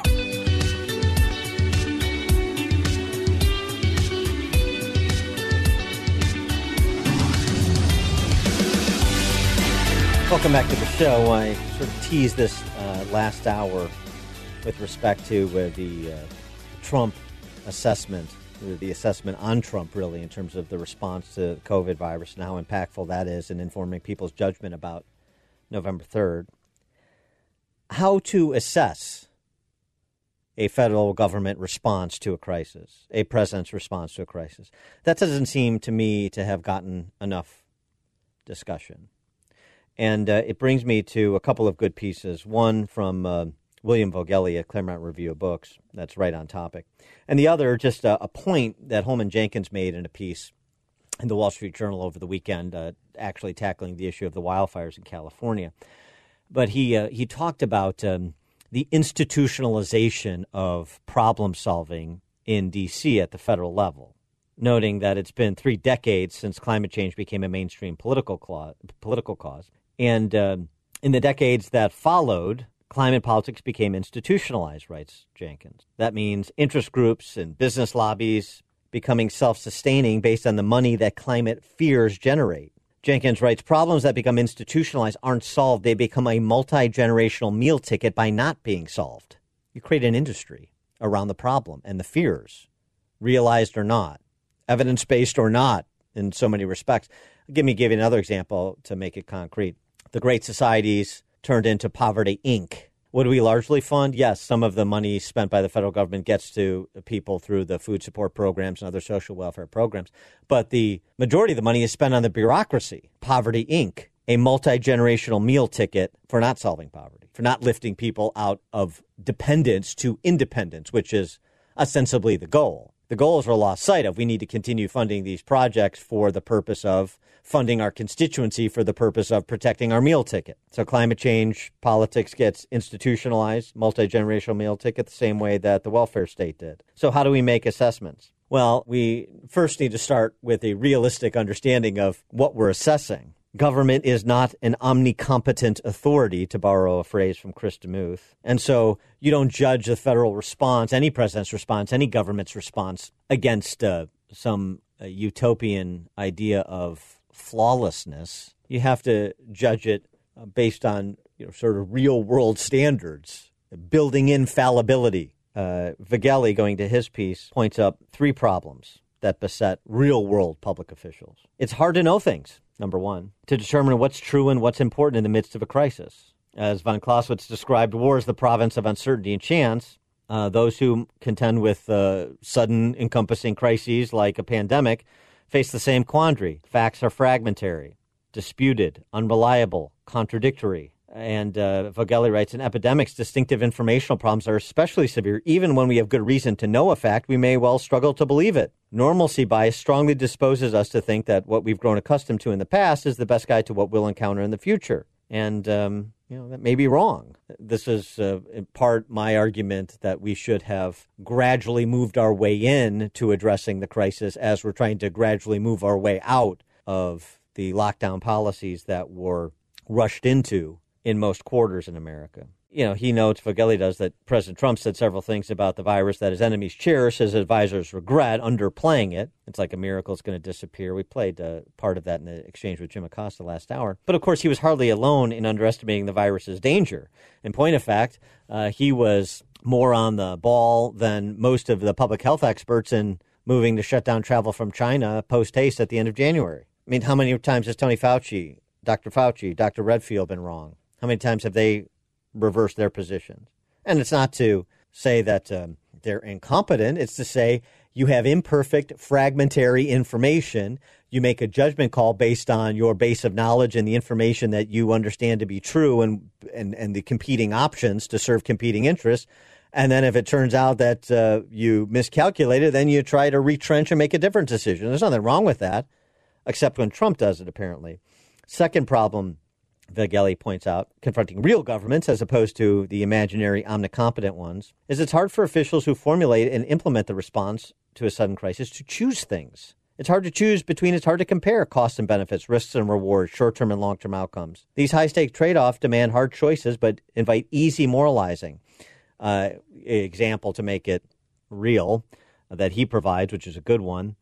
Remember when Sherrod Brown, the disgraceful Democrat senator, socialist senator from Ohio, demanded that Treasury Secretary Steve Mnuchin specify, quote, how many workers should give their lives to increase our GDP by 0.5% during Mnuchin's testimony before a Senate committee, or raise the Dow Jones by 1,000 points, suggesting that was imposing a trade-off that the administration and certainly Steve Mnuchin was not making.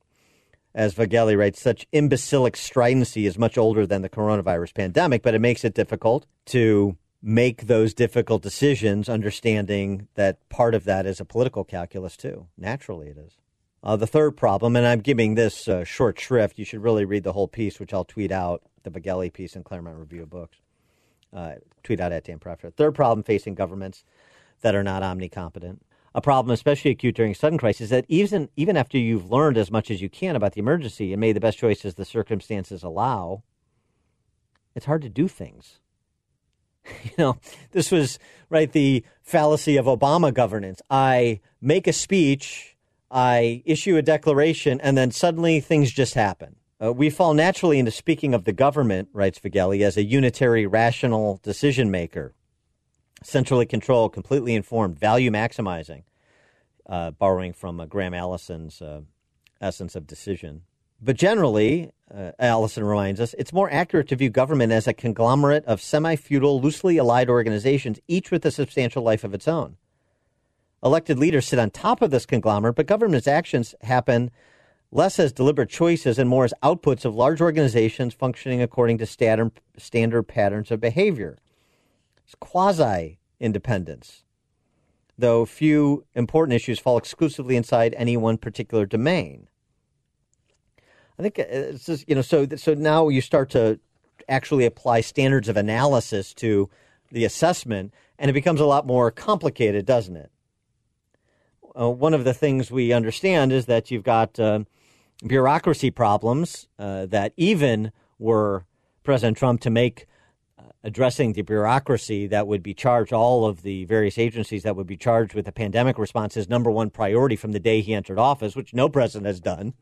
It's completely unclear that he could have properly synchronized all of these agencies to be more effective than, say, the CDC and the FDA were in February when it came to testing.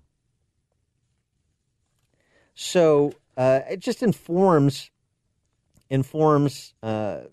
the discussion in a way that's, just more thoughtful than we get. Vogeli concluding actual governments around the world responded to the COVID-19 crisis with widely varying outcomes. There's no clear reason to believe that the severity of the pandemic in any particular country is solely or even primarily a function of how its government acted. It's especially prudent to refrain from issuing final grades to national governments until more time passes and more information becomes available about the course of the disease. Yes, if only it were that easy.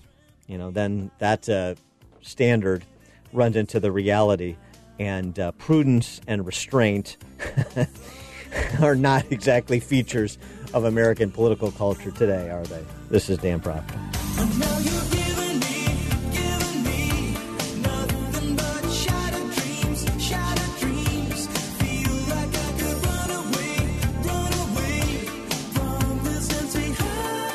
Listen to podcast of the show at danproftshow.com.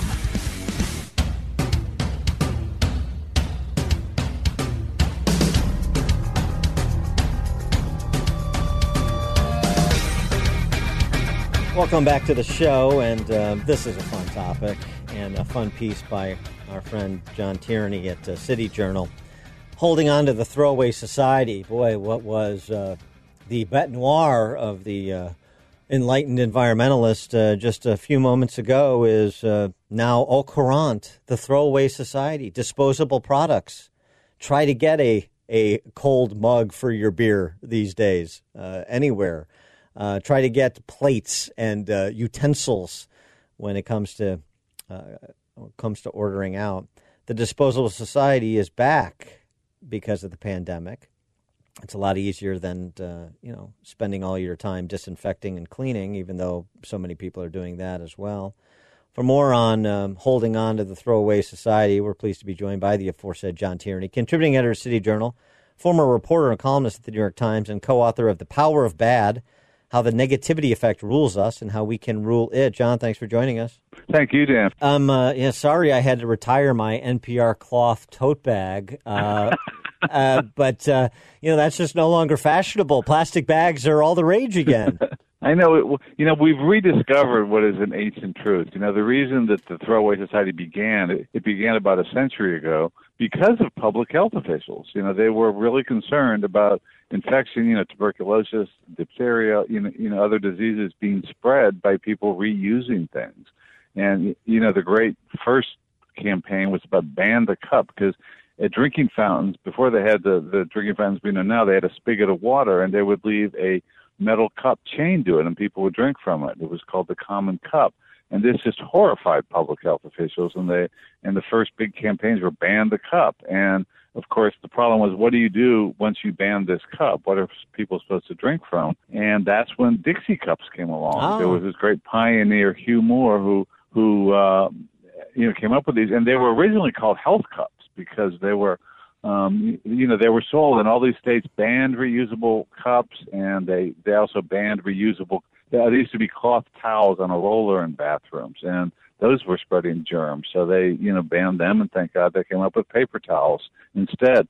And Dixie cups for a long time, they're just great old magazine advertisements, that they would run, showing the Grim Reaper, lurking at drinking fountains, and during the the Spanish flu pandemic, sales soared because, people realized you got to throw this stuff away instead of reusing it. It spreads pathogens. And that's always been known. And with the plastic grocery bags, there have been studies over the last 10 years that when you compare new plastic bags with the reusable totes, your NPR tote, most of those bags, people don't wash them out. And when you do grocery shopping in them, you're still harboring bacteria and viruses. And so it just makes sense from a health standpoint to use these things. And aside from that, what I found in looking at the history of the throwaway society was that it used to be considered a great thing. I mean, people just extolled all the advantages. I mean, cellophane was considered a miracle when it came out in the 1920s, that you could actually, that it kept food and cigarettes and other things fresher longer. It resisted moisture, and you could see a product before you bought it. This was considered, the "eye it before you buy it" was the ad, that DuPont ran, and people appreciated all these advantages. And the reason we switched to all these disposable products is that they kept products, fresher longer. They were more convenient. They saved everyone so much time. And now, and before actually the straight up bans, they were taxing it so you could make it a revenue stream too in places like Chicago and San Francisco and elsewhere.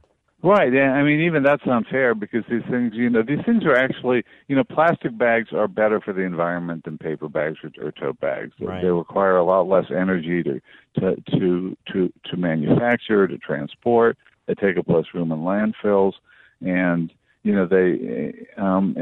it's crazy that environmentalists seized on this. It all started, back with Earth Day in the 1970s, and they just, there was something that just offended the soul of a lot of people, environmentalists, who the idea of throwing things away. And I've also done writing for the New York Times about research into tightwads and spendthrifts, and there's about there's actually more tightwads than spendthrifts, and there's just something that their brains are kind of wired to the hate throwing things away. And thrift is a nice virtue, in moderation, but it often just goes overboard. And this whole just revulsion at throwing things away, Greens kind of seized on this, and they kept coming up with excuses why we can't have throwaway products. Well, and I want to pick it up there too, just because of sort of the sophistry and the sentimentality of the arguments, and very much akin to the plastic straw in the nostril of the tortoise. Let's start there with John Tierney, contributing editor of City Journal, former reporter and columnist at New York Times, co-author of The Power of Bad, How the Negativity Effect Rules Us and How We Can Rule It. More with John Tierney. A red Solo cup is cheap and disposable. In 14 years, they are decomposable, and unlike my home, the more you listen, the more you'll know.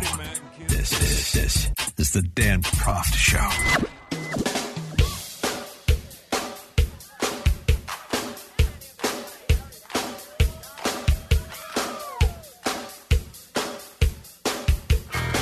Welcome back to the show. We're speaking with John Tierney, contributing editor to City Journal, former reporter and columnist at the New York Times, co-author of The Power of Bad, How the Negativity Effect Rules Us and How We Can Rule It. He has penned a piece on the throwaway society and how it is fashionable again, as giving us a little bit of a history from the banning of the common cup to the introduction of Dixie cups to more disposable products that were indicative of advancements and the society growing wealthier. But then the environmentalists came in and said people are having too much fun, there's too much convenience, and there's got to be something bad here. They show a picture of a landfill. They show a picture of some sort of small animal caught up in the ringings of a six-pack of soda, and all of a sudden you got to start banning plastic, and we don't have enough landfill space, and that was one of the ways Western civilization was going to come to an end until the pandemic.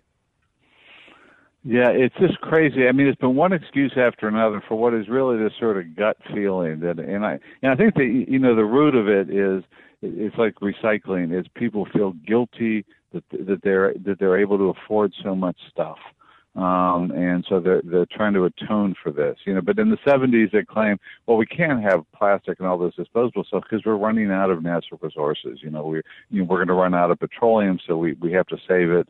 We can't use it for plastic consumer products. Then in the 80s and 90s, it was, oh my God, we're running out of landfill space. Well, there's no place to put it, which was absurd. There's so much land in the United States, and and the landfills just get covered up and they get turned into golf courses or parks. It's not a problem at all, and they're very well shielded. When your plastic, that ring top from the soda cans, just throw it in the trash. It'll end up in the landfill. It's not gonna, when you actually put it in the recycling bin, that's when there's a chance it might actually damage marine life because stuff in the recycling bin There's no market for it in the United States, so it gets shipped over, China. generally to Asia, and to these countries that they allow it to leak in. That's where all the plastic pollution in the ocean comes from, are these countries in Asia and some other poor countries that can't handle their waste properly, and so it leaks into the water. You're much better off put it in the trash where it goes to a local landfill and it's safe and it's not going to bother, that poor turtle. I hate to go off on a tangent, but it's not really a tangent. We're talking about the Throwaway Society recycling programs. I know we've talked about this before, but it bears repeating. I saw it. I was in California last week, and of course that's ground zero for idiocy. And living in Chicago, I'm not too far removed from that. It's sort of these continued urban mythology around recycling programs. And since you've done so much research and writing on the topic, just you're sort of speaking to it a bit, but more detail on the folly of those programs. It is. In fact, I've got a piece that'll be out soon in Quillette. It's a great website. Yes, sure. It's really smart stuff. And our argument there is that now, recycling has been known for a long time that cities lose money, and they lose a lot of money on it. And now with all these budget shortfalls and falling tax revenues, now is the time to get rid of stuff that you don't need. And you don't need, these curbside recycling programs. Cities are spending money to do it. We point out how in New York, for instance, the city could save at least $250 million a year by eliminating the recycling program and landfilling the stuff instead. And they've just cut. I mean, that's nearly as big as the Parks Department's budget, which is being slashed because New York were so short of revenue. If they would just stop recycling, it would make so much sense. I mean, the New York Times had recently bemoaned that because of the shortfall in revenues, New York had to put on hold plans to expand its composting program. Well, the composting program never made any sense. I mean, thank God that that it's being limited. That stuff it's much better to just landfill this stuff instead of inflicting it on other places. Yeah, you talk about the free time too. The opportunity cost of the non-throwaway society as advocated by the environmentalists too. It's just I guess as you were sort of intimating before, the idea is to heap scorn on people who are not suffering, enjoying modern conveniences is by definition bad, regardless of the actual merits of it. Well, and it's funny seeing the old ads. In the 60s, Bethlehem Steel had an ad for its new metal soft drink containers, and it had an ad showing one woman just happily throwing her thing into the trash, and then this other woman looking bedraggled as she's dragging all these empty glass bottles back to the supermarket. And the ad asked, why make hard work out of enjoying soft drinks? And environmentalists have just been thinking up reasons to do this, to make everyone work harder.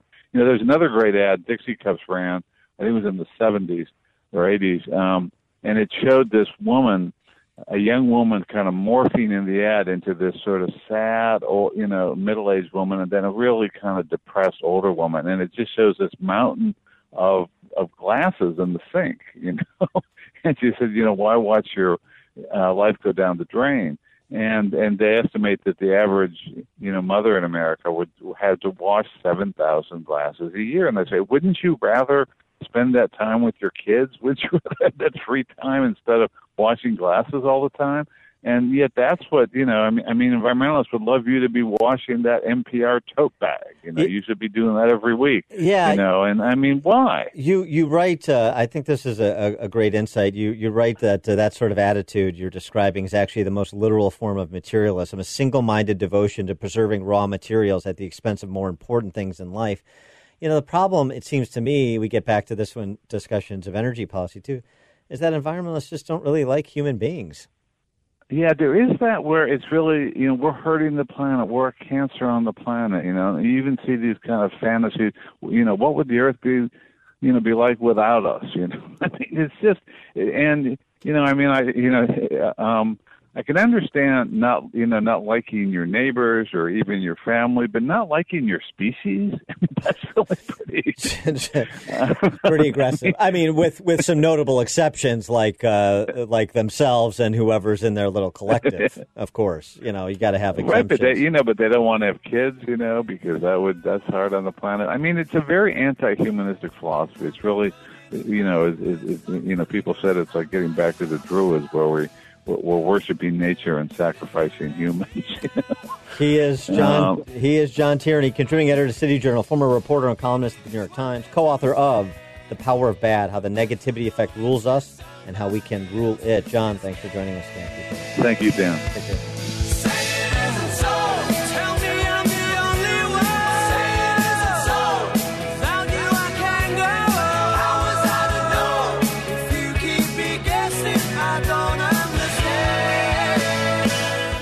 You're listening to The Dan Proft Show on the Salem Radio Network.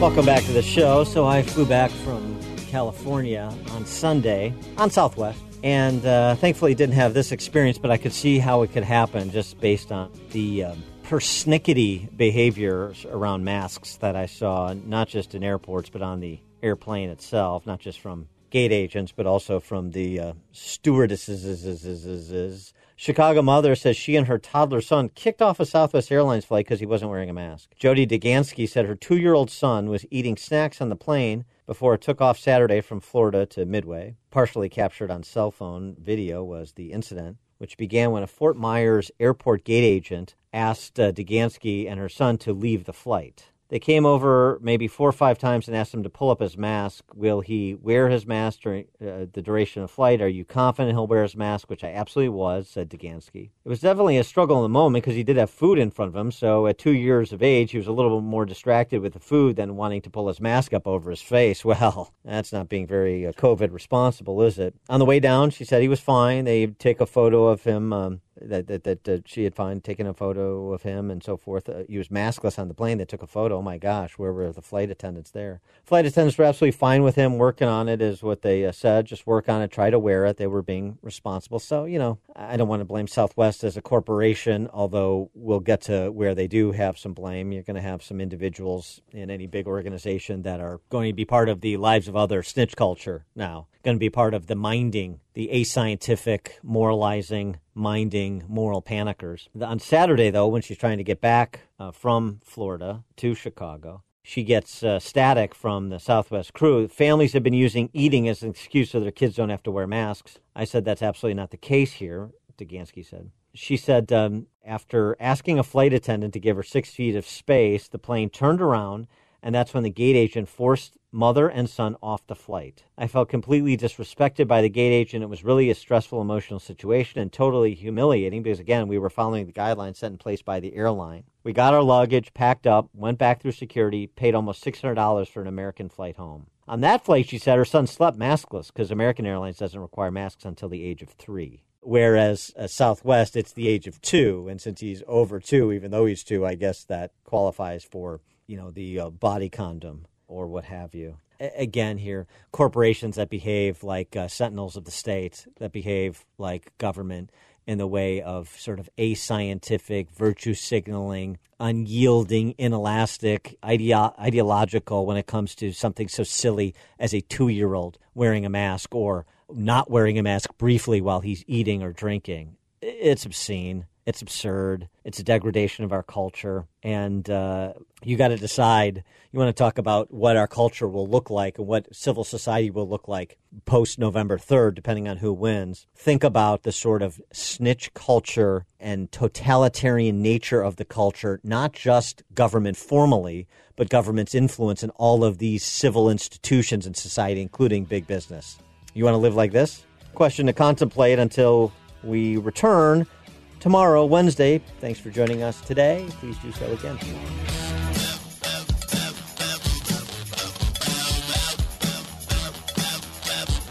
This is the Dan Proft Show.